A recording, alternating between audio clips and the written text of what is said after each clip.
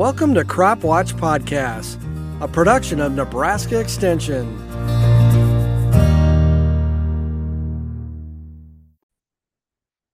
Good afternoon. This is Eric Hunt. Welcome to another edition of the Emerging Issues Podcast. Unfortunately, it looks like we've got some heat coming back into the state as we head toward the end of the week, and particularly by next weekend. So it looks like by Thursday or Friday, most of the state should be above 90 degrees. And as we head into Saturday, most of central and eastern Nebraska will be well over 90 degrees, possibly over 100.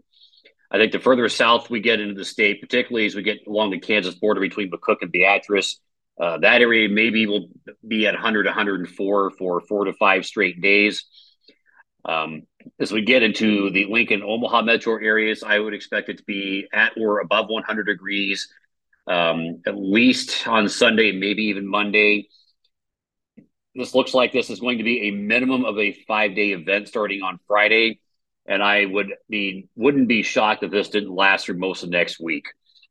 Again, I don't think we are looking at quite as of intense of heat and humidity combined as we had early last week. So the heat index value should be staying hopefully under that 115 threshold. Maybe if we get lucky, hopefully we can stay under the 110 degree threshold.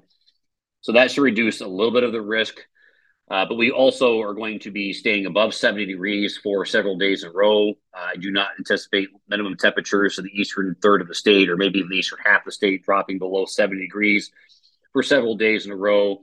There might be 1 or 2 nights in there, especially around Omaha and Lincoln, where temperatures do not drop below 78 to 81 degrees, thereby exacerbating the heat risk to humans and putting a real strain on HVAC systems, particularly those that do tend to struggle when we do have the intense heat.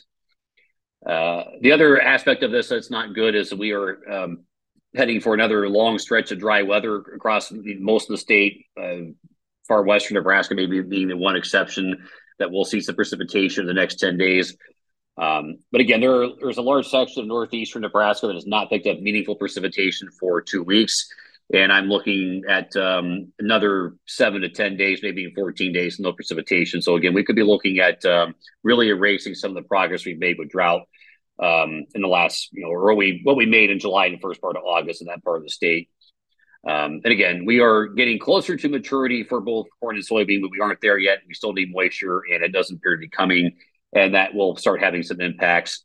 If you have the ability to irrigate, I would just go check and see what you have for where you are for crop stage and just plan accordingly with irrigations. I hope to have another update for you on Thursday afternoon. Bye for now.